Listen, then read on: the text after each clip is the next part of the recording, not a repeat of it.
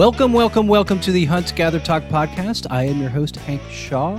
We are sponsored by Filson and Foraged Market and eFish. Today, I have a really fun episode. This is an episode about a style of preservation that I don't know a whole lot about, and it is cheese making. And not only is it cheese making, it is basic cheese making in a way that you can actually do at home. This is not fancy cheeses that take years to make. These are cheeses that you can actually literally make if you choose to make them in your own kitchen with just a tiny little bit of equipment. My guest today is Claudia Lucero, and Claudia Lucero runs Urban Cheesecraft in Portland, Oregon, and she is an expert at helping you make your first cheeses. So she is super fun. She is very, very knowledgeable. And this is going to be an absolutely fun podcast. Claudia Lucero, thank you for coming on the Hunt, Gather, Talk podcast. I am very happy to have someone who knows more than a little about cheese on the show. Thank you, Hank. I'm so excited to be here. So tell people out there who you are and what do you do, and what is your intimate connection with cheese? Yes. So I started a small business called Urban Cheesecraft here in Portland, Oregon in 2009. That was after I basically taught myself how to make cheese for the previous 2 years, moving here from sunny San Diego, California in December, not knowing anyone. I decided that would be the perfect incubator for learning new things in the kitchen. So I knew with the move up here that I wanted to get more connected to my food. And I tried all sorts of things, but the thing that really stuck as a business was Urban Cheesecraft. So, stretching that first mozzarella, I was so amazed with myself and with how easy the process was that I thought I have to teach everyone. And so I started a little Etsy shop, and the beginning of it was 3 small kits of all cheeses that I had mastered and kind of converted to an average apartment kitchen, which is what I lived in at the time. 1 gallon, anyone can do it, store-bought milk, etc. And then that kind of started a cascade of this whole cheese making and teaching adventure that I've gone on, which has included writing now 4 books, and I teach a lot of classes, and just kind of getting beginners started. That's sort of where my specialization stayed. Which makes you absolutely perfect for today. That's great. I do have one nit to pick with you. Your latest book really ought to be titled "No Way." Can you imagine? Yeah. Do you know how many fun pun titles we came up with? And then when the publisher was like, let's just go straight forward, I was like, all right.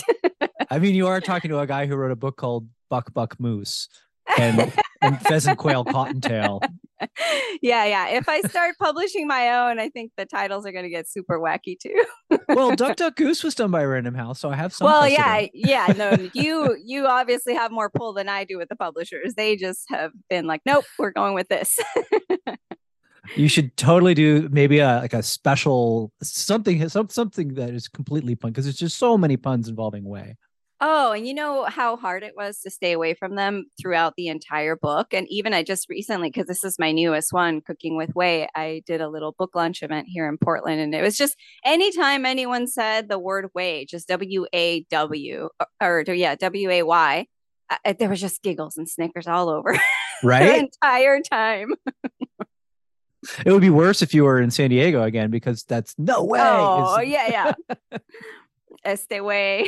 Yeah, exactly. No mama's way. Exactly. Yeah. I don't know if you know I'm Mexican. Oh, and you knew that I grew up in San Diego. So yeah, I'm right there with you. No, I didn't know that you were Mexican, but I knew that you grew up in San Diego, which is like Greater Tijuana. Yes, exactly. And that's where all my family came from. And I just barely was born in San Diego, having been crossed over in the womb. Well, cool. I do want to talk about Mexican cheeses because a great many of them are not that hard to make. Exactly. And that's sort of my inspiration and why I've stayed also, I think, with these fresh cheeses, is that's what my palate enjoys. And sometimes it's difficult because a lot of people in the US just kind of want that sharp, melty cheddar because that's what they grew up with, you know? Oh, you mean for like Mexican food or for just to eat cheese? For to eat cheese and for making. as well. Kind of Gotcha. people's paradigms of what making cheese is, Well, and so I'm constantly singing the praises of all these fresh cheeses. I kind of God, that's interesting. Let me start with my own thought process here. Like, Okay. what is cheese to me? Yeah. Yeah. Yeah. Like Yeah. when I grew up, like if I have like sort of young Hank thoughts of cheese, it's gonna be definitely Vermont white cheddar. Uh-huh. Because in my Yeah. family, the white cheddar was always considered superior to the yellow one because even as a Mm-hmm. child, I knew that the yellow one was colored. Oh, see, adults ask me that in classes today. Yeah, I mean it's actually cheating because the best cheddar cheese in England isn't colored and it's yellow. It's because Right. it's made with the milk from cows that have been eating a lot of grass and it's only made at That's a certain time of right. year. So That's right. Just like that bright blue or what? Bright yellow butter because of the grass-fed cows, right? You can really tell the difference in the quality of milk when you make butter and put it against each other. yeah, definitely. I guess so that the Vermont cheddar rings very true. Are you from Vermont? I'm from Jersey. Ah, okay, but that's just where the cheddar came from. Yeah, so the Adirondacks, New York makes the same cheddar, and it's also very good. Ah, okay. I think the other one, the cheese of my heartland though, is provolone Okay. because I grew up in an Interesting. Yeah. Italian neighborhood, and the cheese you got on your sandwich was provolone. Ah, that was the default. Okay. Yeah, Yeah, that's a great yeah, cheese for a sandwich. and like a bacon, egg, and cheese or Taylor ham, egg, and cheese. You always have your options of you could get American, but like only weird people got American where I lived. Yeah. But most people will get provolone, Swiss, or I can't remember what the other one was, but it's just it is on a sandwich. The really strong aged cheddar, like really old cheddar, we would get for Hmm. Christmas because it was expensive. Oh, nice. Like multiple year old cheddar. Yeah. And oh yeah, my mom really likes gorgonzola. Mm-hmm. And that's about it. That's Yeah. So you were those are my raised big with ones. Yeah. some strong flavors. Not a lot of people were Yeah, I don't here think I ate anyway. feta. I don't think I ate feta until I Uh-huh. was in college. You know, Yeah.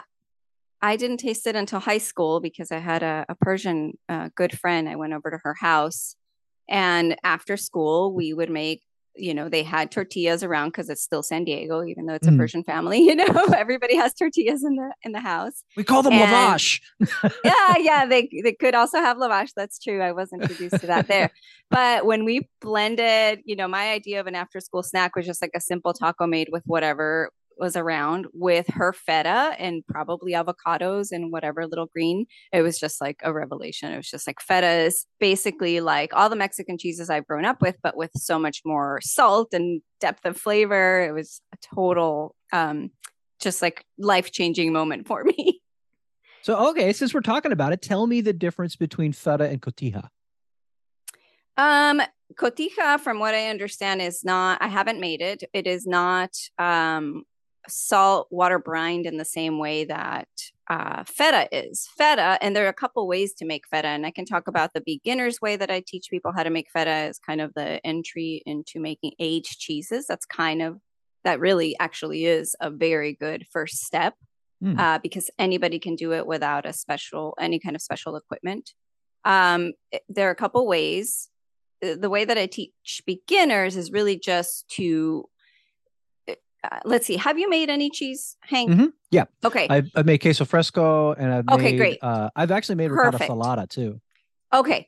Ricotta salata, I think, is more toward the cotija end, whereas queso fresco is a very similar way that I teach people how to make feta. So I'm curious to see if this is the way that you made it.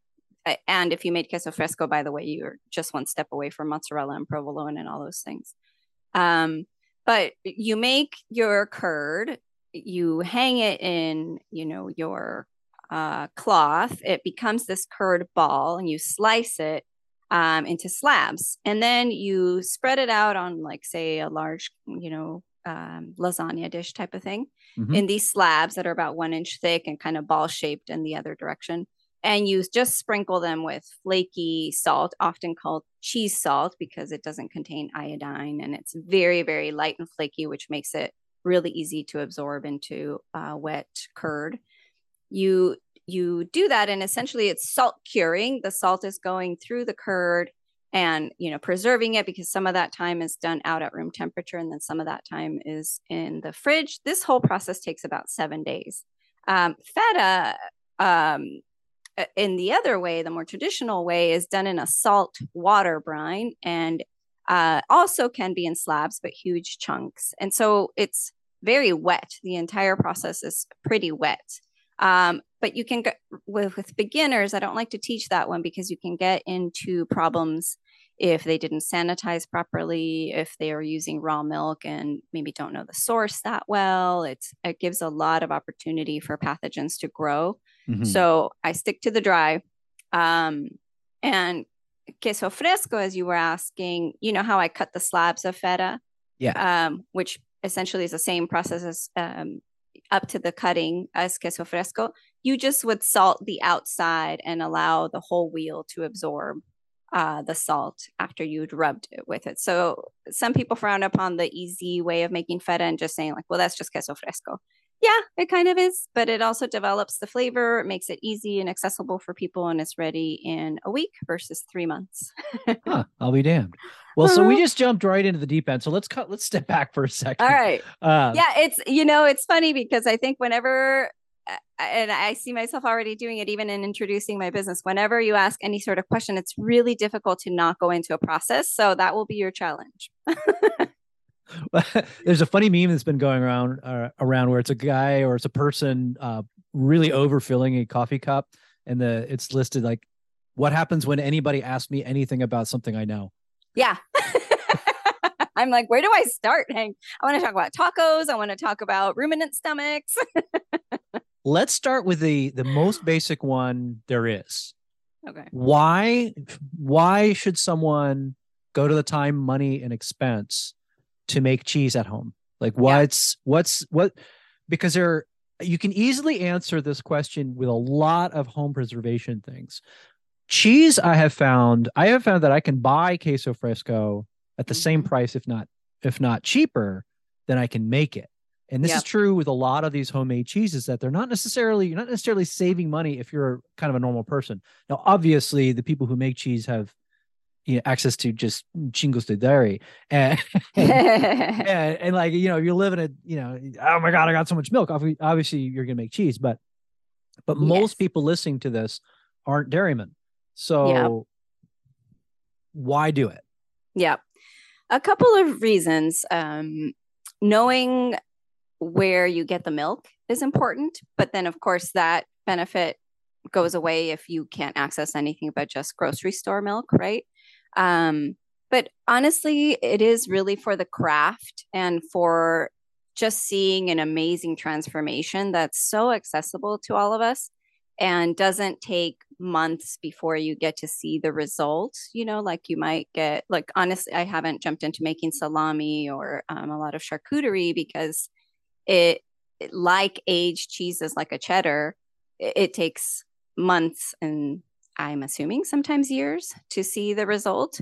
And some people are into a long-term craft like that. And I'm sure that there's charcuterie that you can make that's faster, but with cheese, there are so many levels. Like you said, making ricotta, it can take as little as 20 minutes. And yet I find that people come to my classes and are just, you truly see awe in their faces. And so I think there's really just something magical about people seeing the reality that this thing that true is not very expensive and I can go grab, and maybe my family's been using, since I was a kid to make my favorite dish or whatever. I can really make it in under an hour, in a few minutes. And just seeing that the science of the very simple separation of the solids and the liquid seems to really stay with people.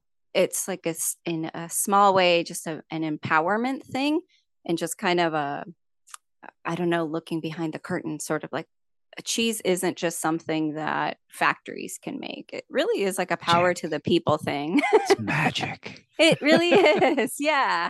And the really cool thing I like to tell people is it kind of connects us to so many generations before us, and also just even villages doing this right now on an open fire in a little hut or something. It's just feels like a very human thing. I agree with the magic part completely, because cheese is kind of magic in and of itself when when you buy Mm-hmm. it. I mean, Yeah. there's all different kinds, and we'll get into some of the different types of animals that you get the milk from, and those are all different. And the everything from like horror shows like Kazumarzu to, that Vermont cheddar that we talked about, to queso fresco, they're all Mm-hmm. cheese, and they all just it's how you preserve milk, and it's something we've been doing for at least 10,000 years. Yeah. Yeah, exactly. And the other thing I want to add to not just the magic of watching the process and feeling connection to, something people did generations ago more regularly, and we don't do so much now. But really, when you make your first ricotta, as simple as that cheese is, and then if you make your first mozzarella, there is really just nothing better than that first bite of a cheese that's never been refrigerated, and you can even eat while it's warm. Maybe it's not the most, complex artisanal cheese, but it really tastes incredible. And that really, I think, is what converted me tasting mozzarella. I mean, it's very easy when you make a 1 gallon batch of like mozzarella that yields about a pound and a half to eat that all in one day between you and another person because it's so incredible. So I can't say enough about the flavor and the experience, but also if you do have a good source of milk, like one that I have is just 20 minutes away in kind of a little country area outside of Portland, friends who own a small dairy farm. I know that they just have 2 cows and 1 goat, and I can get my milk from them and enjoy raw milk. That makes it incredibly easy to make cheese. So, one of the aged cheeses I do make because it's quick and I love it is a brie, a little camembert style. Mm. And it's just making it with that milk versus grocery store milk. There's just no difference. And that's also what I make my yogurt with, which then I make my Greek yogurt and labna with. And so if you can access good milk, and you can buy it at grocery stores and you can buy it in little co-ops. It depends what state you live in. Exactly. I was just going to say, if Yeah, you're interested in this sort of stuff out there, chances are your local health food store will have either raw milk or not terribly horribly pasteurized milk. exactly. Yeah, you can see on the and a tip off, although I'm sure they can start fooling us with that too, but it costs a lot of money to bottle in glass. But a tip off sometimes is the glass bottle, which you have to pay a deposit for, and you get it back and you exchange it. But if you're going to do it regularly, that's a good way to do it. And it'll say batch pasteurize or vat pasteurize. Also, Mm. another tip for good milk or better milk anyway, that's not going to be ultra pasteurized at a higher heat, which makes it pretty impossible to make good cheese, is to look on the label. And often it will have the address or the source of the milk. And if it's local, more than likely it means it wasn't ultra pasteurized because they're not wanting the longer shelf life for traveling across the country and things like that. Strauss is like that here in Northern California. Yes, that's a good one. When I go to San Diego, I find that one. Yeah. Hey, everybody. If you are interested in buying my cookbooks, I have 3 of them on my website, Hunter Angler Gardener Cook. That is at huntgathercook.com. You will get a 15% discount off the purchase of not only those cookbooks, but also any kind of other gear, swag, or apparel that we sell on the Hunter Angler Gardener Cook shop.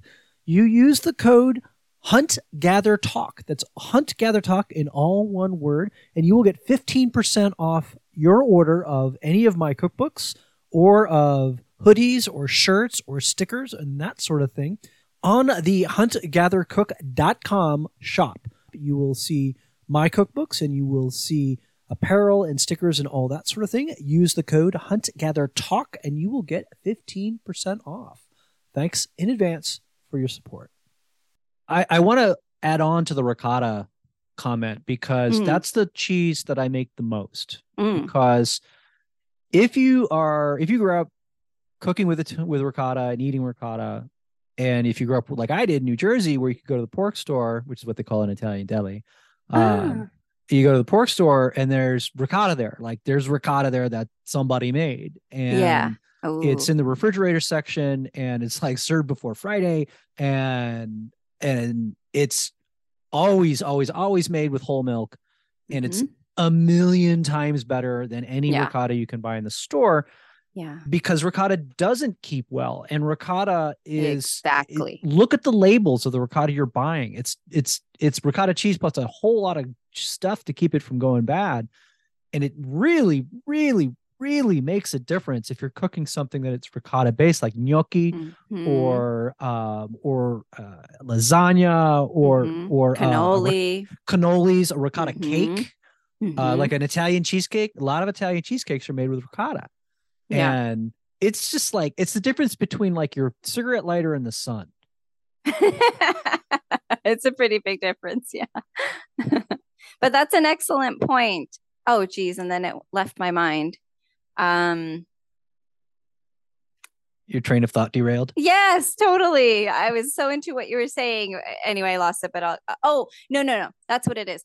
Is that because yeah, especially if you're going to large grocery stores, if that's what's convenience near you, you're going to be buying food and cheese in this case that is meant to have a long shelf life, just like the milk.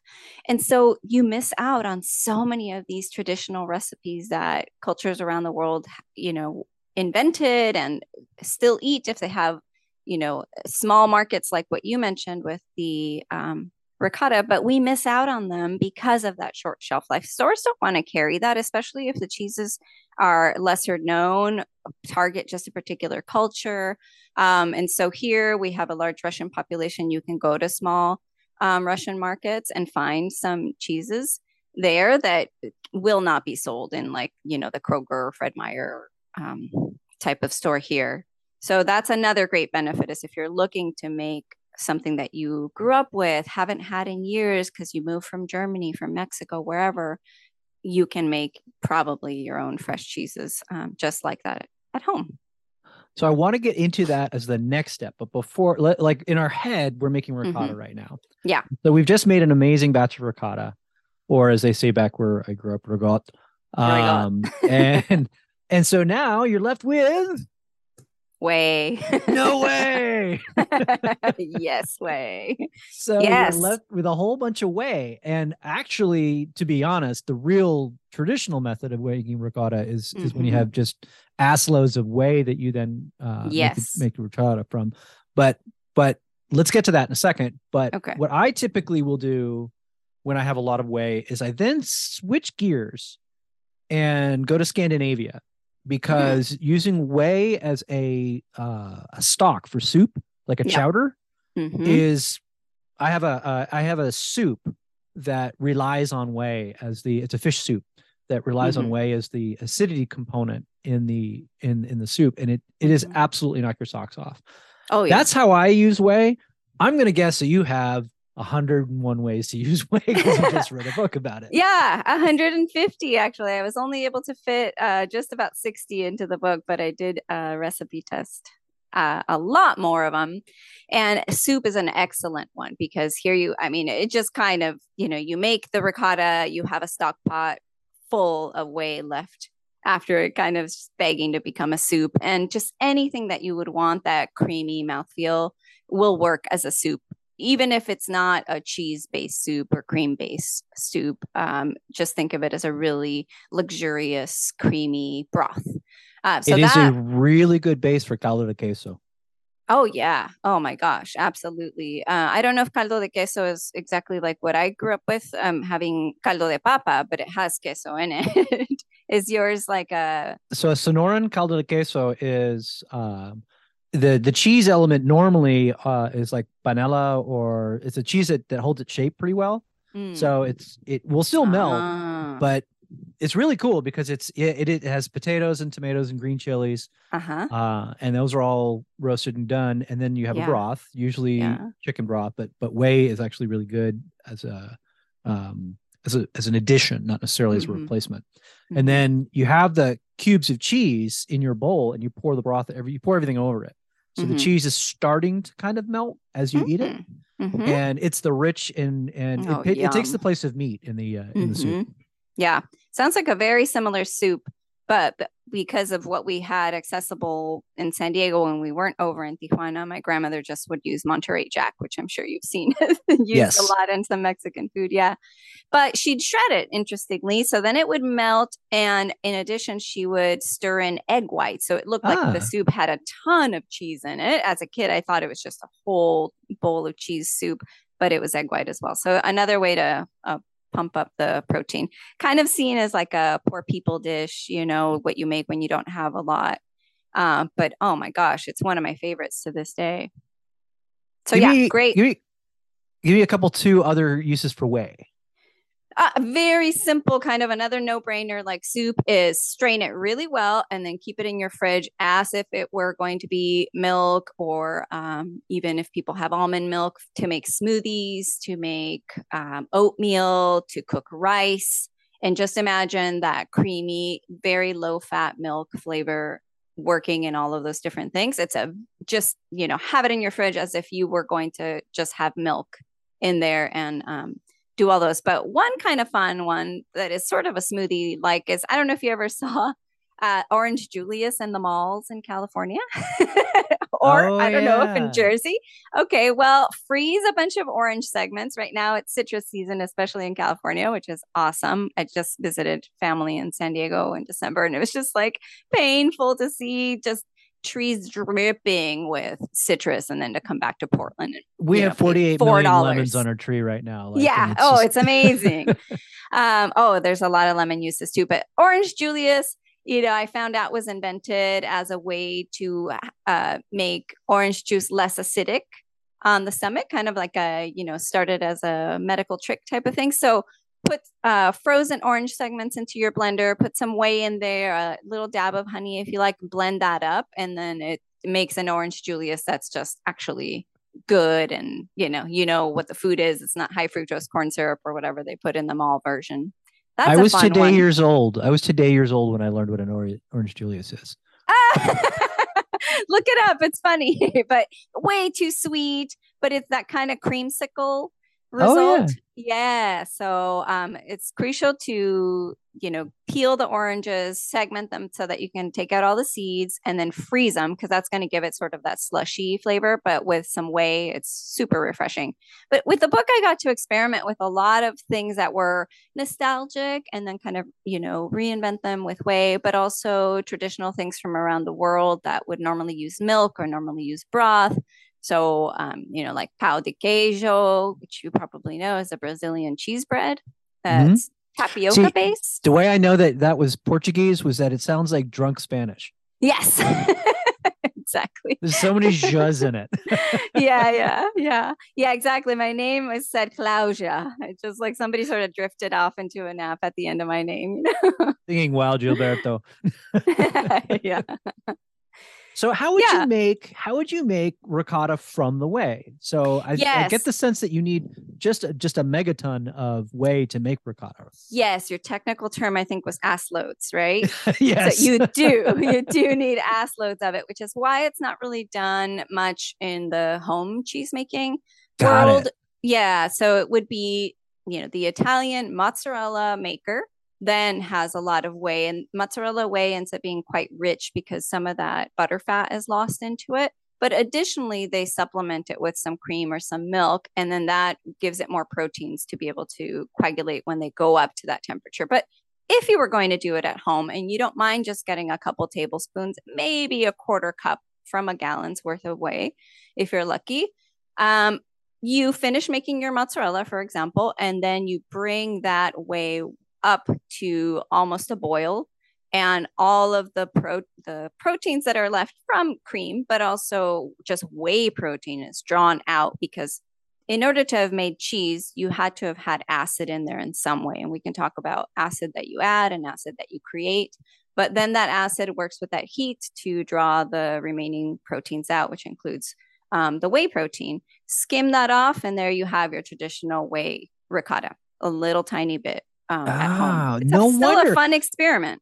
I had because true confession here. I tried to do it because everyone says, "Oh, well, real ricotta is made from whey." And I'm like, "All right, well, Mm-hmm. fine," because I'm Mm-hmm. that kind of guy, right? So I had made a bunch of I forget. It might have either been the so-called fake ricotta, which is really the really good stuff that we make at home, Yes. or queso fresco. I can't remember which. But anyway, I had like a stock pot full of whey, and that's 3 gallons.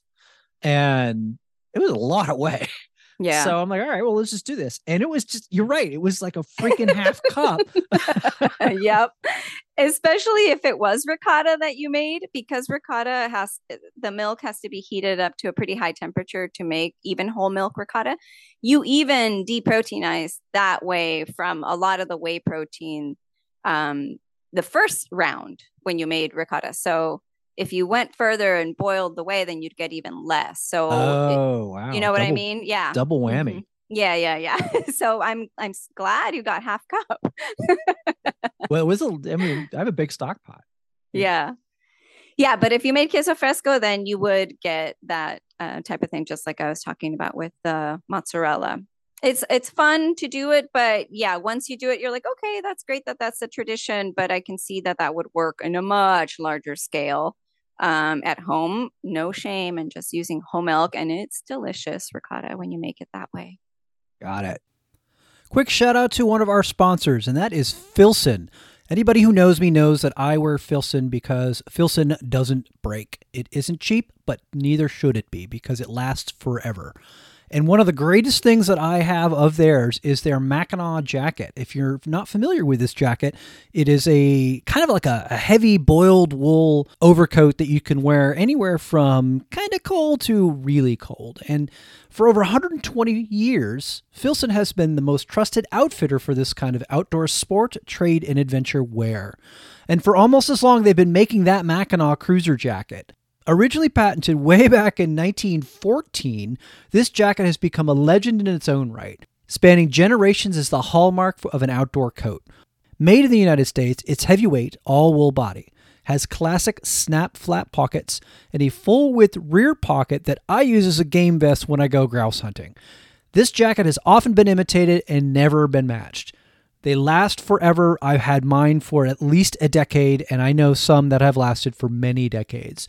Shop at filson.com for the new limited edition green and black plaid Mackinac jacket. I have the forest green, but the green and black plaid sounds every bit as cool. Thanks to Filson for helping to sponsor this show. Back to it. Let's move to... you and I are going to use queso fresco because I live in California. You're from San Diego, and it's the lingua franca, so to speak, of what we're familiar with a fresh kitchen made cheese. Mm-hmm. There is a version of that pretty much everywhere. Everyone eats cheese. I mean, you're going to tell me because I know enough to be dangerous. But I'm thinking like quark is similar, and farmer cheese in England is similar, and there's probably one in everywhere else. But paneer is very similar. Paneer, yeah, that's another good example. Yeah. So walk someone listening to this through. Okay, we want to make a fresh, let's just call it queso fresco or farmer cheese, and use that as a kind of a blanket term. So let's do that. And then also, because I have to tell you that when I talk, and maybe it's different in California, maybe your listeners are different, but when I talk about queso fresco in Portland, which is not known for its huge Mexican population, people's eyes glaze over a little bit and they're not that excited to learn how to make queso fresco. So I just want to say to people that the same process we will discuss for queso fresco is 90% of the way to making mozzarella. So if that appeals to people more. And a little kind of flashback to something you said is when you made the sopa de queso and you had the pieces of queso fresco in the bowl and then you put the hot soup over it and it started to melt. That's because you're starting to make mozzarella. Who knew? or let's just call it what it is, queso Oaxaca. Yes, queso Oaxaca, exactly. And get all the Italians super pissed off. That's right. Thank you for mentioning Oaxaca, the Mexican string cheese. Okay, so you want to walk people through making your first cheese that exists all over the world. Yeah, because I think that's a good place for people to I think that's a better place to start than even mozzarella, because even though people love mozzarella, there's that pulling process and people get freaked out about burning their hands and stuff like that. Yeah, I just kind of want to give people a frame of reference to realize that this is the beginning to making pretty much any cheese, even cheddar, even brie, even blue. Okay. Yeah, making queso fresco is, and even feta, really is just making fresh cheese. Where you take it to once the curd is done is what will create a lot of different cheeses. Although there are some differences like how big you cut the curd, how long you stir it for, how long you keep it at what temperature. Then it can start getting into, then that goes into Swiss, then that goes into this other cheese. That's how small the difference is, in addition to what cultures you add, what molds you add. But the process really, this is making all cheese. Okay, you ready? Ready. Okay. Let's talk about the traditional way, and that is to add cultures. That's how you make the acid. So first things first is you have your, I'm going to go by the gallon just because this is how I teach Sure. it and it's accessible. So you have a gallon of whole milk, pour it into a pot. I do a direct heat method. Some people do a double boiler where they have the pot resting in a much bigger pot and slowly warm up the milk because you're only going to 90 degrees. And so you can do it in a sink full of hot water, for example. That was one of the ways that I was taught. But I just do direct heat because there's nothing wrong with it and it's not going to stick to the bottom of the pot or anything. So warm your milk or get it started anyway. You have, in most cases now, what's convenient, although people are doing good work with cultures right now, we can discuss that too, is you get a package of freeze-dried thermophilic or mesophilic cultures. What I do often at home, honestly, and how I cultured cheeses in my Instant Pot cheese making book is using buttermilk. That is already rich with a lot of the cultures that help in cheese making. And so all you want to do is acidify this milk. And so we can do it with citric acid, we can do it with vinegar, with lemon juice. And right now we're doing it with probiotic bacteria from buttermilk, we're going to say, because this is something people could go and do today. Okay, so someone goes to the supermarket, buys a gallon of whole milk, and you buy. Mhm.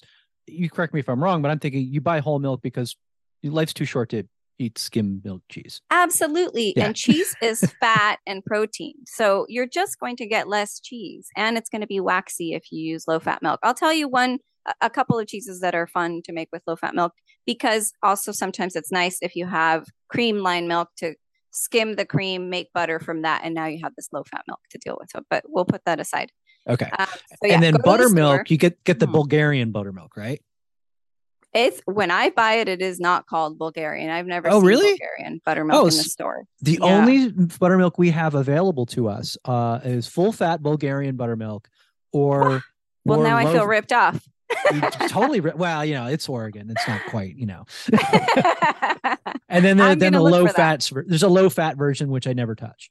Yep, low fat cultured buttermilk is all I have seen, but I'm going to be on the lookout for this Bulgarian buttermilk. So yeah, you buy yourself a common, you know, half pint Sure. of cultured buttermilk. And, the reason it's in the store is because people still use it for making fried chicken and biscuits and pancakes. So it is there, even though people may think, it doesn't exist because they never see it. Once you start looking as a cheesemaker, you'll find new dairy products. I've never met anybody who didn't think buttermilk existed. Maybe I'm hanging out with the wrong crowd. Maybe I'm hanging out with the wrong crowd that doesn't know the dairy section. It sounds like that's like who would say that buttermilk doesn't exist? Someone from San Diego. True. That's true. San Diego does not seem to be a dairy rich society. Yeah, on the it's hard for me to say that because if you go to a Mexican grocery store, there's some excellent ones there. The dairy section, the cheese section is huge and varied. And even the Costco has incredible cheeses from Mexico. So maybe you're hanging out at the wrong stores. Well, I mean, I don't spend enough time in San Diego, that's for sure. Yeah. And if I did, I'd be speaking Spanish. Right. So grab yourself a gallon of whole milk.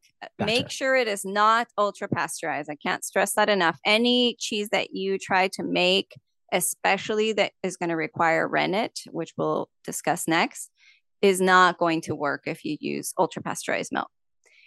They've denatured the calcium, the proteins, and this is just for a long shelf life. So skip past that. It will say it on there. It will often be the large organic brands, unfortunately. And which other brands?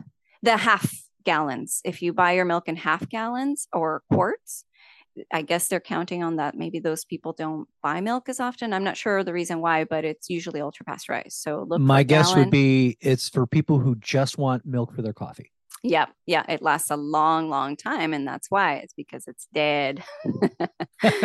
We want the milk to be as alive as possible. So thankfully, pasteurized milk will work for cheeses. So you have your gallon, and then you're going to need just a quarter cup of that cultured buttermilk. For you can also use yogurt. It will work better for some cheeses than for others because it's just different types of bacteria. So buttermilk seems to be more consistent. But for queso fresco, either one will work. But make sure, obviously, it's plain yogurt, it's live cultured, not pasteurized, no sweeteners, all that stuff. So you go back home, you are warming this milk, you stir the cultures into it before it gets anywhere past 90 degrees. You don't want to kill them. The next thing is you add your rennet. So rennet will go into acidified milk. And so dissolve your rennet. It can either come in liquid form, animal rennet. You'll use as small as a quarter teaspoon dissolved in, I don't know, just a couple tablespoons of water. It's not an exact amount, although I typically say quarter cup water to a quarter teaspoon rennet so that it's easy to remember. And you're just dissolving it so that it can spread throughout the entire gallon easily and not sort of clump up and get stuck in one area. You add that at about 90 degrees. That with the warm milk with the acid will create a custard-like texture, like a flan. Or when you open a brand new container of yogurt or you've made yogurt and you see that it's just firmed up, it's definitely not liquidy at all anymore. And you can taste it. It tastes nice and mild, and people around the world eat it just like that. That's a food. I love that. That is a food. You can eat it. That is a food. You can eat it. Yeah, and I've tried this. I don't know if you have a fig tree available, but if figs. I'm looking at a fig tree right now. Oh my gosh. Well, you're going to have to try this, Hank. It's super fun, although it is a little bit bitter tasting, but an acquired taste again. You take a stick, a tiny branch of fig, and you'll see the dripping latex, sap. The sap, and drop that into milk and it will coagulate and it will create a curd just like this. And do you know what else with? What? The other plant that I'm looking at right now. Well, actually, I'm not looking at it because it's on the other side of my window, but I grow cardoons. And the pretty blue center of an artichoke or a cardoon flower will also coagulate milk. I learned that from the Portuguese. Yes, we have lots of Portuguese here in the Central Valley. Yeah, that is a traditional, well-known vegetarian rennet. It's a pretty good idea to strain it out, though. Otherwise, you have little weird things in your mouth. Oh, yeah, for sure. And then there's some Mexican berries that I haven't been able to find called trompillo. Have you run into these? Oh, I think they're from like Michoacan, if I remember right. They're not from the north of Mexico. Yeah. So in my travels, I'll try to find them to see if I can coagulate some milk. But anyway, that's supposed to be a good rennet replacement. So, okay, there we have our pot of, the curd. And it will jiggle. You should be able to, like, if you take a spoon and kind of pull the curd away from the edge, it should pull away as if you were, jiggling a flan kind of thing. And so then now you have to help this giant mass release the liquid because, if you taste it, you'll see it is not cheese. It is a very, very delicate yogurt, way more delicate than flan. So all of that liquid needs to come out for us to be able to go on and press the curd, salt the curd, dry it, stretch it, whatever we're going to do with it. And so the most popular way to do this is to take a long knife and create a grid of cuts across one way and across the other way, like tic-tac-toe. So you do that, make sure your knife can reach all the way to the bottom, about 1 inch apart, make cuts and slice it. So now we have a whole pot's worth of towers, right? Mhm. So you can create an invention and kind of recreate what they use in factories to cut across, or you can now, in order to cut those towers down into smaller bite sizes, you go into the same cuts, but you go in at an angle and try to cut all the way down to the pot. And don't stress out about it being perfect. It's not going to be, it's impossible. And do that in both directions again, so that now hopefully you have a whole pot of irregular, about 1 inch size cubes. And in the next step, we will make sure that the bottom pieces that you missed, or if some are just too big, we'll cut up. So now you're just doing this still at that 90-degree temperature. But now, in addition to creating a lot more surface area, we are going to add heat, and that is going to help more and more of that whey release from that curd. And so you pump up the heat a little bit more. And now, with a large ladle, skimmer, spoon, really anything, very slowly you start moving the curd pieces around. And it is not stirring. You will absolutely destroy all of that work you've just gone through. Well, it's not that much work, but all the work that the enzymes went through to create that curd, and basically dissolve all of your curd and kind of turn it into ricotta that's really, really hard to drain. So you just stir them. What you're doing is assisting them in moving around in that heat and releasing liquid. So you go down to the bottom and you bring up a scoop. If they're large pieces, take your knife and just kind of cut them back into that 1 inch piece. And you're just kind of preventing it from matting and continuing to keep surface area equal as well as you can. Do that until you get up to 105, 110. I like to work in ranges so people don't stress out. Right. God, I could do this in my backyard in summertime. Oh, easily. Yeah. I've made cheese in farmers markets and no heat rooms. necessary because it's 105 out. Oh, yeah. That too. So you're just cooking this down. And I like to, at this point, tell people to, before they stir, pick up a piece and feel how jiggly it is. If you split your fingers just a little bit, it should run between your fingers. That's how fragile this curd is at this point. You're going to stir and cook it and hold it at that 105 to 110-degree temperature until you can pick up a piece and it doesn't go through your fingers. And when you press it with your thumb, it indents ever so slightly. So from yogurt texture to about scrambled egg texture is what you're looking for. Great way to put it. Yeah, that's a good visual that works for me for sure. I like to say that your sauce should be the consistency of melted ice cream. That's the one I use a lot. That's a good one. Yes. Like ricotta for me is often like, I don't know, sometimes kind of like a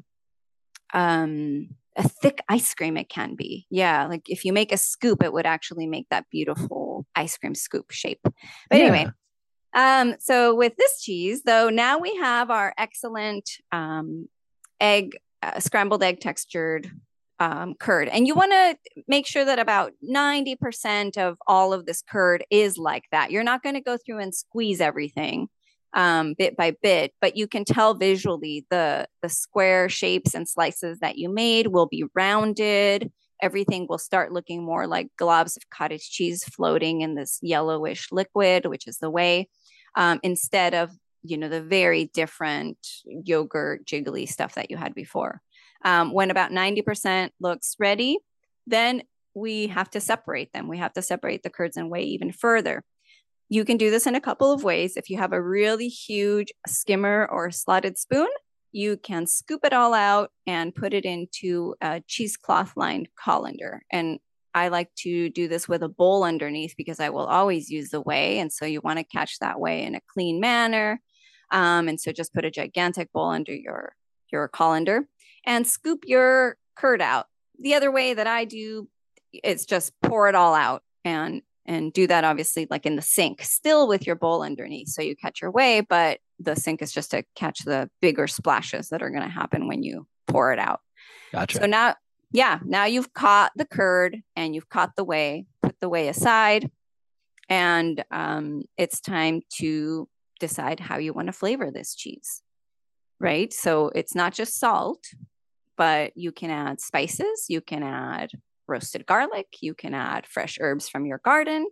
If you're Hank, something you foraged, whatever you gathered, wild something, and mix it through. So first, let's talk about the salt. Salt is a big part of cheese making, but when you're making fresh cheeses, the main thing it is doing is flavoring, and it is removing still some liquid, right? Salt always removes moisture. So you add it in for this gallon size batch. And for, let's say, a queso fresco type of cheese or a snacking cheese, not necessarily like, ricotta, you would leave pretty plain. Paneer, you would leave pretty plain because you're going to cook with them. But say that you're going to put this in sandwiches or quesadillas or, just have as snacks with delicious fruit. 2 teaspoons of salt are a good starting point. And the great thing when you think about salt and in these fresh cheeses is that if you're watching your sodium for whatever reason, it is not there to keep the cheese safe, to preserve it, to age it, or anything like that. So you can go up and down based on your preferences, whatever those may be. Yeah. Here's a side note. For safety. Here's a side note. Have you ever been to Mexico City? I have not. No, I've avoided it. You can you can order a quesadilla there with no queso. Oh, what? It's just a dia. It's a dia, yeah. So this is a long running feud between northern Mexicans and central Mexicans. Is that in central Mexico you can order a quesadilla that has no queso in it, and they're like, you have to ask for cheese in your quesadilla, which to anyone from about Durango north is like, no mames, güey. Yes, I'm saying no mames. Yet another reason I actually have a T-shirt. This is Las quesadillas llevan queso, which I wear whenever I'm in I need that shirt. Are you kidding me? I'd be so bummed if what is inside then? Is it just a patty of masa? No, it's like it's really like almost an empanada. It's a big giant corn tortilla folded over with usually like guiso in it. And and you have to ask for cheese to go with it. It's really weird. Why call it a quesadilla though? I don't know. It's a Catholic mystery. That's a disturbing aside, Hank. Isn't it? Las quesadillas llevan queso. So we have our queso fresco with 2 teaspoons of salt in it, and now we got to press it, don't we? Yes. Well, it needs to. So you need to. I'm speaking about this all like as if we have luxurious amounts of time, but you're actually having to move swiftly between the draining and the salting and whatever spices you decide to put in there. Some great things, obviously, if you're going to move on to Mexican food, is to add diced roasted peppers, even pickled jalapenos diced are amazing. And there's some fresh cilantro is really awesome. And fresh jalapenos is really awesome. There's a Mexican cheesemaker here in Portland that makes cheese called Botanero.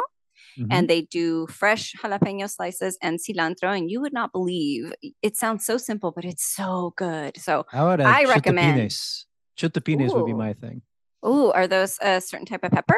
Yeah, those are the tiny little red orbs of death that you may have seen in chili piquin, maybe. Oh no, what'd you call it? So chili piquin and chiltepin are both wild chilies, and it depends on where you are. But in some places, chili piquin is shaped like a bullet, and chiltepin is circular. But in Nuevo León, chili piquin is circular. So it's I've seen circular ones. You got it. Yeah, put those in there. Amazing. Yeah. Okay, but we're working sort of quickly because, as you said, we're going to press it, and the curd actually still needs to have some warmth in it in order to have a really nice uniform shape and crumb to it. Otherwise, it'll still be fine, but what will happen is it'll be lumpy on the outside, and when you cut it, it'll have little air pockets around because it didn't have that warmth to help it fuse together. So, work quickly to put your salt in there and put whatever else flavors you're going to put in there. And then I really just with my hand or a spoon will pack it into a form. So now let's talk about forms. Since we've released so much whey, in the draining process through the colander. It's not imperative at this level of cheese making that you have an actual cheese form with holes that release more whey. So don't worry about that too much. What it does do is give you a beautiful imprint on the outside that kind of looks like a traditional basket. So if you have it, there's no harm in using it, as long as you don't leave it in there too long, because it does have then the curd exposed to some air and it can kind of get waxy and yellow. So just, leave it in there just long enough to shape and then pop it out. But other things that you can use that you have at home are just ramekins or cupcake tins. Just know that whatever bowl or receptacle you pack it into, the cheese is then going to have that shape. So if you didn't want a rectangular cheese, then don't put it in a rectangle. I met a lady who used tuna cans. Oh, there you go. Tuna cans. Yep. Yeah. I've never tried that one, but yeah. That's cleaned, of course. Yes. Yeah. Cheesemaker. One of the cheesemakers I learned from, there were very few around back in 2007 when I was learning, but there was this guy, I don't think his website even exists anymore. And man, I'm forgetting his name right now, but he used coffee cans because he made large batches of goat cheese. So just would use his old coffee cans and I guess maybe just only fill them part of the way. And so you can make holes in an old yogurt container or whatever kind of, plastic you have around. I just wouldn't use that too many times. And you pack it into whatever, let's say ramekin, because people have those accessible, but it should be a good size unless you're looking to make a lot of small cheeses, which is fun too, because then you can rub the outside of them with different things like smoked paprika on one, black pepper, on the other, whatever. And then it can kind of look like a fun cheese platter with lots of different cheeses, although it's really the same process and you just finished it. It's fun. It's fun to do that. And you can also go sweet with it. So some orange rind, a little zest, and some honey, and have a lot of fun with that one process. So really now you've got it packed in your form and really just leave it there 15, 20 minutes if the curd has properly drained. If you're seeing a lot of moisture, then let it drain in the cloth longer. You shouldn't. With this process, you should not see a lot of moisture. If it looks like ricotta and it's not that ice cream thick, cold ice cream scoop texture, something went a little bit wrong. Maybe your rennet's old. Maybe your milk is ultra pasteurized. But if that were true, you wouldn't have been able to get that custard earlier. You wouldn't have been able to cut it. But what can happen is your thermometer could be off and maybe you didn't get it to the right temperature, or you didn't cook the curd enough as you were stirring. And so you didn't release enough whey and it is that ricotta texture. So things can still go wrong along the way here. And that's why I really like to teach people to look for those visual cues and to feel, like I said, the curd should go from the yogurt texture to that pressable scramble egg texture. If you're following those things along the way and you know that your thermometer is reliable, all those little things, you should have this really nice scoopable curd at the end. In which case, if you just let it cool at room temperature, it will keep its shape. And then, of course, if you put it in the fridge, then to have leftovers on the following days, it will really firm up and it will be nice and sliceable. And you'll be able to cut it into cubes and fry it like you do paneer. We can talk a little bit more about frying cheeses. Panela is really the cheese I grew up with, which a lot of people don't know. But if you're in Southern California, Nuevo León specialty. Is it? I never knew where it came from. Yeah. Hunt Gather Talk is brought to you in part by eFish. eFish delivers fresh, in-season, wild, American-caught, dayboat seafood right to your doorstep. This means that in most cases, your order is still swimming when you place it. The fish goes straight from the dock to you overnight. But most importantly, with eFish, you can always be sure that they put harvesters in our oceans first with every purchase. What does that mean? Small boat operators, hook and line caught finfish, and their products are never treated with chemicals. Truly handled with care from the minute it's hooked until it arrives on your doorstep. And as a 1% for the planet company, they work to ensure that our oceans will continue to thrive for generations to come. I have received eFish shipments myself, and I can tell you that they always arrive in top-notch condition, ice cold, even from all the way across the country. So if you want access to Harvester Direct in-season seafood that is always fresh and never frozen, check out efish.com. That is e-fish.com. You get $15 off your first order with my code HuntGatherTalk. That is HuntGatherTalk, all one word. Again, you'll find all of this at e-fish.com. So I've followed you so far, and the way I have made it is a slightly different, and you tell me if I'm screwing things up. Tell me. So I'm doing everything you've talked about, except when I throw the curds into the cheesecloth lined colander, I'll let them drain naturally for a little while, and then I will ball it up and squeeze it to get more whey out. Okay. And then I will jam it into, I have a plastic cheese form, and I'll jam it into a plastic cheese form and really pack the hell out of it. I mean, this is after the salt. And then put it in the fridge and call it a day. No, that's good. It makes a real nice firm cheese. Yes. And that's what I was going to say is that all the pressing and squeezing gets it to be a little bit more paneer type. Gotcha. And so, and I think what I'm shooting for is just a bit more delicate panela type. Okay. And so really it is just a variation on the same instructions, and those small differences in processes are just going to give you different results in that small way. And it really is a matter of preference. So if people were to come to me and say, oh, well, I don't know why my queso fresco is so firm, I'll ask those details. And then I say, okay, well, try not squeezing it. You might be actually losing a little bit of butter fat by forcing the curd to release even more liquid through the cloth in that more forceful way. And then try not pressing it, because then obviously you haven't compacted the curd as much. And so it'll have a little bit more of a fluffy result.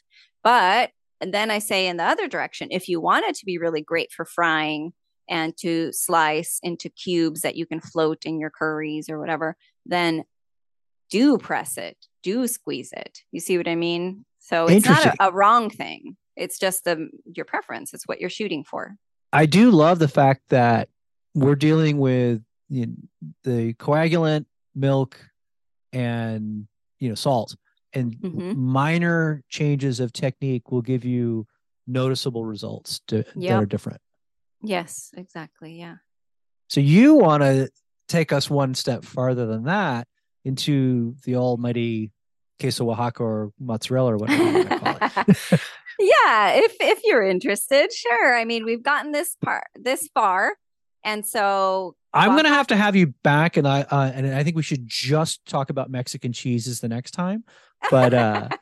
Because I mean, I have so many questions, and I just want to completely nerd out on Mexican cheeses, but I wanted to be a little bit more ecumenical on this particular episode. Yeah, well, I would love a Mexican cheeses one, because then it would give me the goal to once and for all make cotija, because it's always one that I'm just like, oh, I love it so much, but it's just like not an everyday cheese enough for me to go through the trouble. If I'm gonna make a cheese, I'm gonna make something that I know I'm gonna eat that whole week. Like I just made a batch of mozzarella. Yeah, I'm just a very practical person. See, I take the opposite tack. Like cotijas, those salted ricotta salata, cotija, they're very similar. I do love it. I love it so much. I make it because I don't have to eat it in a week. Oh, interesting. Yeah, because if my tastes are so ecumenical that like I maybe don't want to eat cheese for 3 days. I'll make this little wheel and then just break it off and throw it in a taco. I go through moods, and the other thing to remember is it probably freezes really well. I freeze feta and then can have feta, whenever I feel like it, by just thawing it out. It does get a little bit more crumbly, but whatever. Why feta, would you ever need to freeze feta? Like you tell me, like I can't even imagine feta ever going bad if it's in the brine. Well, because remember the one that I make that's done in 7 days. Oh, you don't make the one in brine. Okay. Right. And well, what if you made? Yep, there you go. What if you made it and put it in the brine? Yeah. So, all these preferences that because of your lifestyle or whatever, you will lean towards cheeses that you want to make all the time, that are really fast to make because you don't even have to reference a recipe, and ones that for whatever reason you haven't moved on to. Honestly, patience is one of my things. I mean, my first book is called 1 Hour Cheese. So that's pretty cool. So let's do mozzarella, because I know so many. If you don't like mozzarella in some way, shape, or form, pretty sure I don't want to know you. Yeah, right. No, especially because it just leads to so many things. Burrata, Mm-hmm. Oaxaca, just Mm-hmm. good old American string cheese, or whoever, Armenians invented string cheese. I'm not sure. But so okay, let's backtrack a little bit then, because we don't want to shape this in a wheel. Gotcha. After we have separated our whey from the curd, and the curd is now in the cloth and the colander, you Mm-hmm. want to leave that there to mat together on its own without pressing, other than taking your whole palm and just sort of like as if you were going to check if your pillow is soft. You're just going to pat it and kind of make it all fuse together. I'm doing this visually. I hope you can feel it, Hank. I hope I you can. I feel a disturbance in the force. yeah, good. You just pat it down as if you're testing a pillow and just flatten out that curd and that colander and let it sit like that for up to an hour, but it could just be 15 minutes. What you want is for it to become kind of a slab that you Mm. can then cut into fourths. This is how I teach beginners. If you are an advanced person, you can stretch the entire batch all at once. But what ends up happening if you're not super good at it, don't do it really often, or have never done it before, is your first ball will be like a rubber, waxy, almost inedible creation. But as you go through the second, third, and fourth, finally, you've practiced enough on how to stretch the curd that they'll get better and better and better. So you can call the first one a sacrifice. Don't worry about it. It's probably only going to happen once or twice in your life, because you're going to learn what the curd can take and what it can't. Because the more you stretch it and expose it to air and make it lose moisture, the drier it's going to get. The worst thing that will probably happen is it's going to be like the part skim, really hard mozzarella you can buy at the store. That's really common and people buy to make their pizzas People with, buy that? they do. I Who know. buys that? Bad people. It's not good. I know it's not good. Um, so, okay, cut it into 4 slabs. While remember that was sitting there for 15 minutes to an hour. While that's happening, you can take either the whey that you had left over. Let's say that you're working with a whey, but also everybody just know you can use hot water if you have some different use for the whey.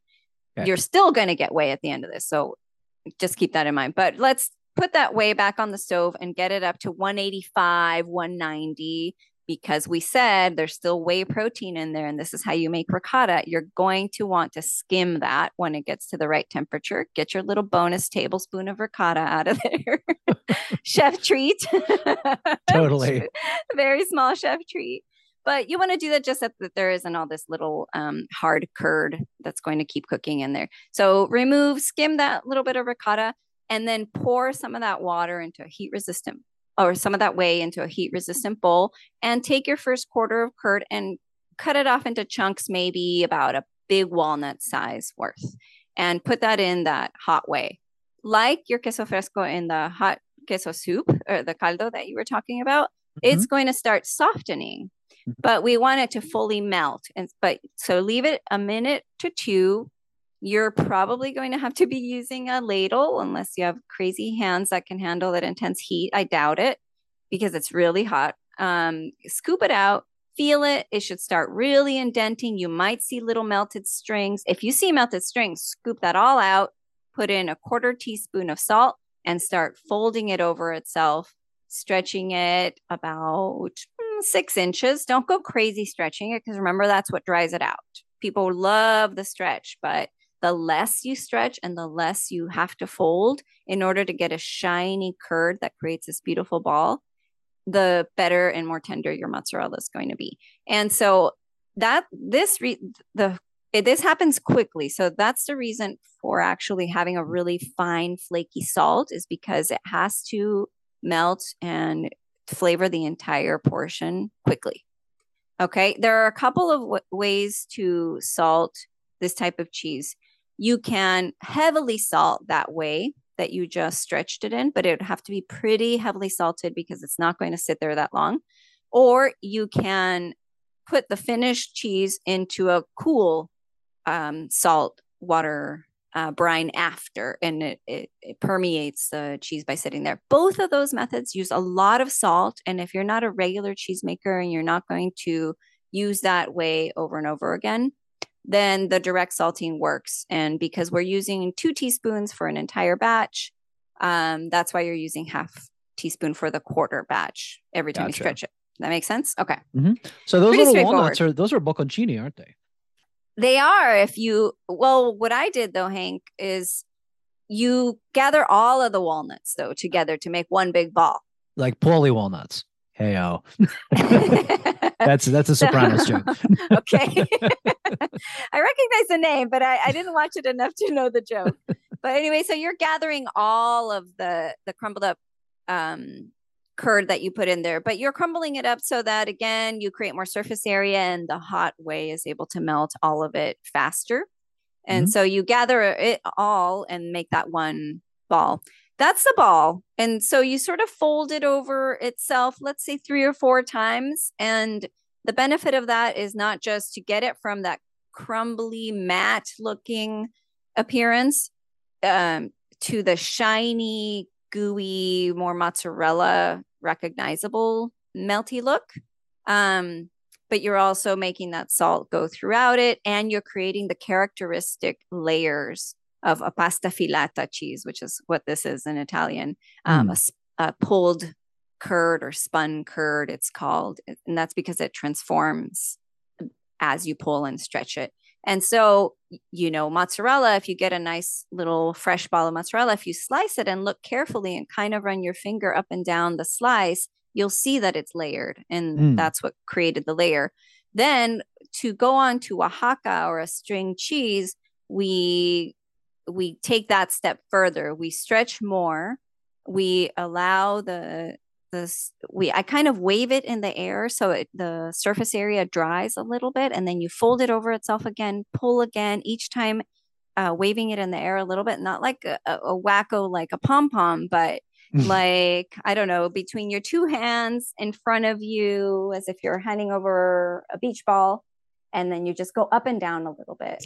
And that aerates the surface enough so that when you put it back together and stretch it again and again, it's not completely fusing. It is, but it's less than if it were the milky, tender mozzarella. And what that does is when you pull at your string cheese or your Oaxaca, you have these excellent strings to pull at. Mm. Does that make sense? It does. I mean, that's the key of like good queso Oaxaca is that Mm-hmm. the big long strings. Mm-hmm. Um, how does the fat content affect the mozzarella? Because the most Yeah, famous mozzarella is made with water buffalo milk, which is higher that's in right. fat.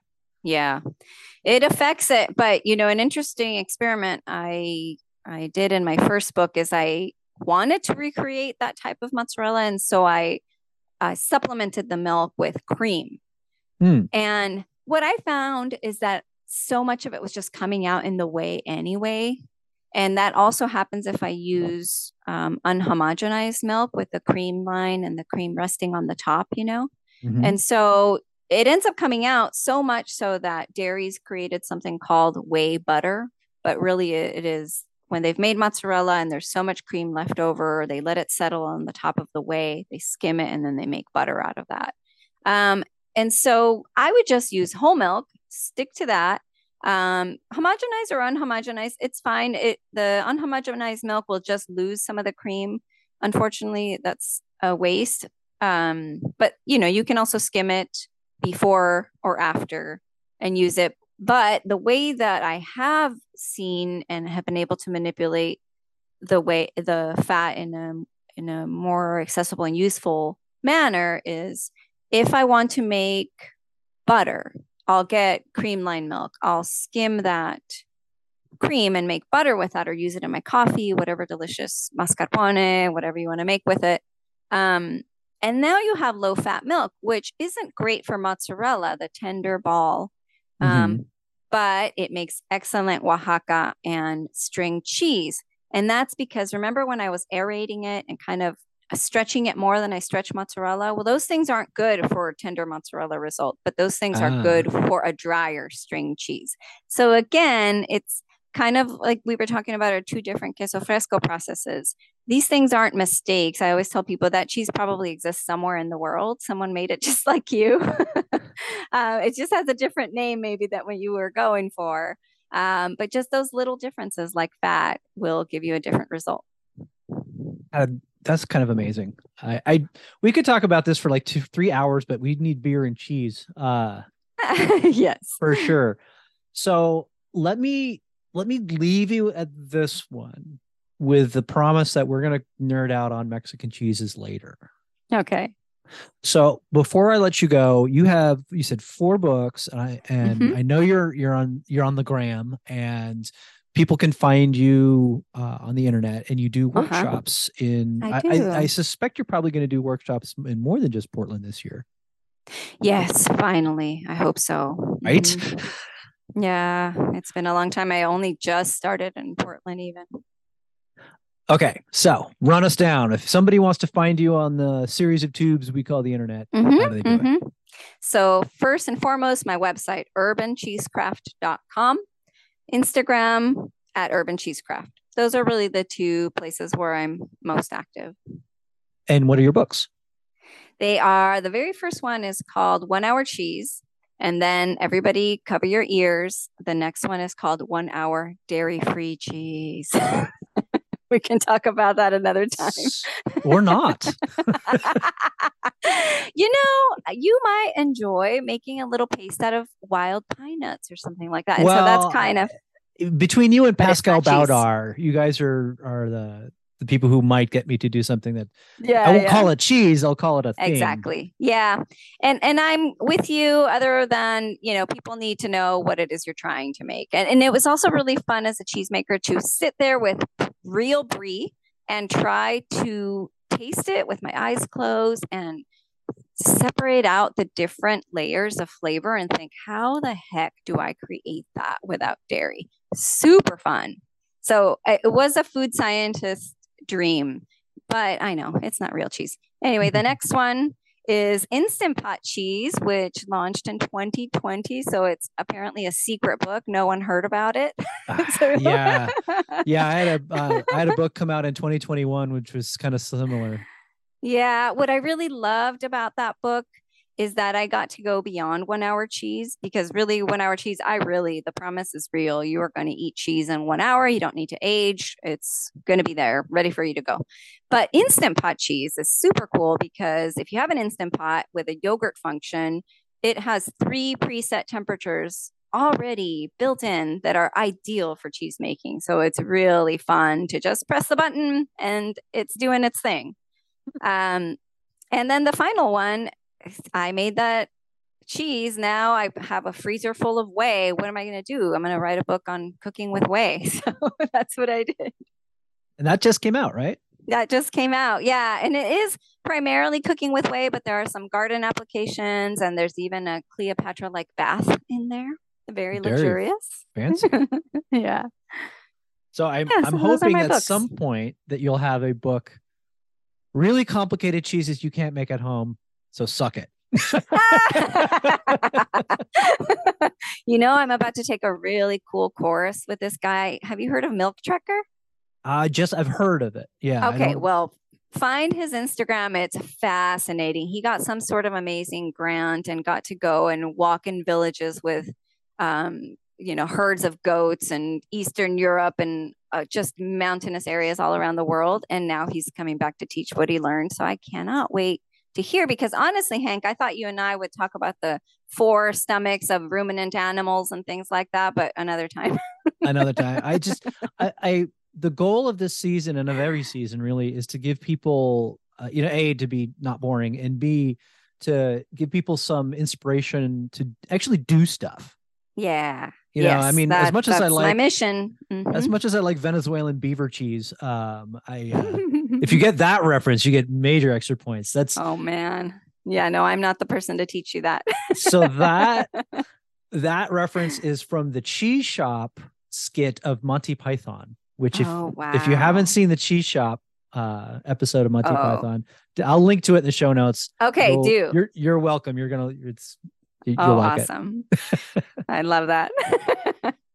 Well, this has been absolutely a gas, and I'm definitely going to have you back on where we can nerd out on Mexican cheeses, and because almost all of them are made in pretty simple conditions. Yeah.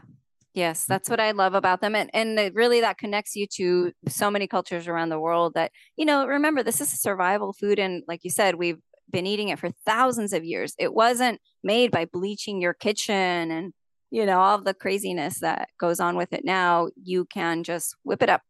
Yep. Well, thanks a lot. I will talk to you soon, and I will definitely head up to the PDX at some point this year, and I will look you up when I'm there. Okay, sounds great. Thanks, Hank. Well, that's our show this week. Thank you for spending part of your day with us. I am your host, Hank Shaw. I hope you enjoyed it as much as I did. This is a really, really great show to inspire me and hopefully you to actually go out there and make some cheese, because no one breaks it down like Claudia Lucero does. If you want to follow me on social media, you can find me on Instagram. I am at HuntGatherCook. You can find me on Facebook at HuntGatherCook as well. It's a group that you have to join. Just say you listen to the podcast and I will let you in. And as usual, the core of what I do is my website, which is Hunter Angler Gardener Cook. And that also can be found at huntgathercook.com. Take it easy. Have a fantastic week, and I will talk to you soon.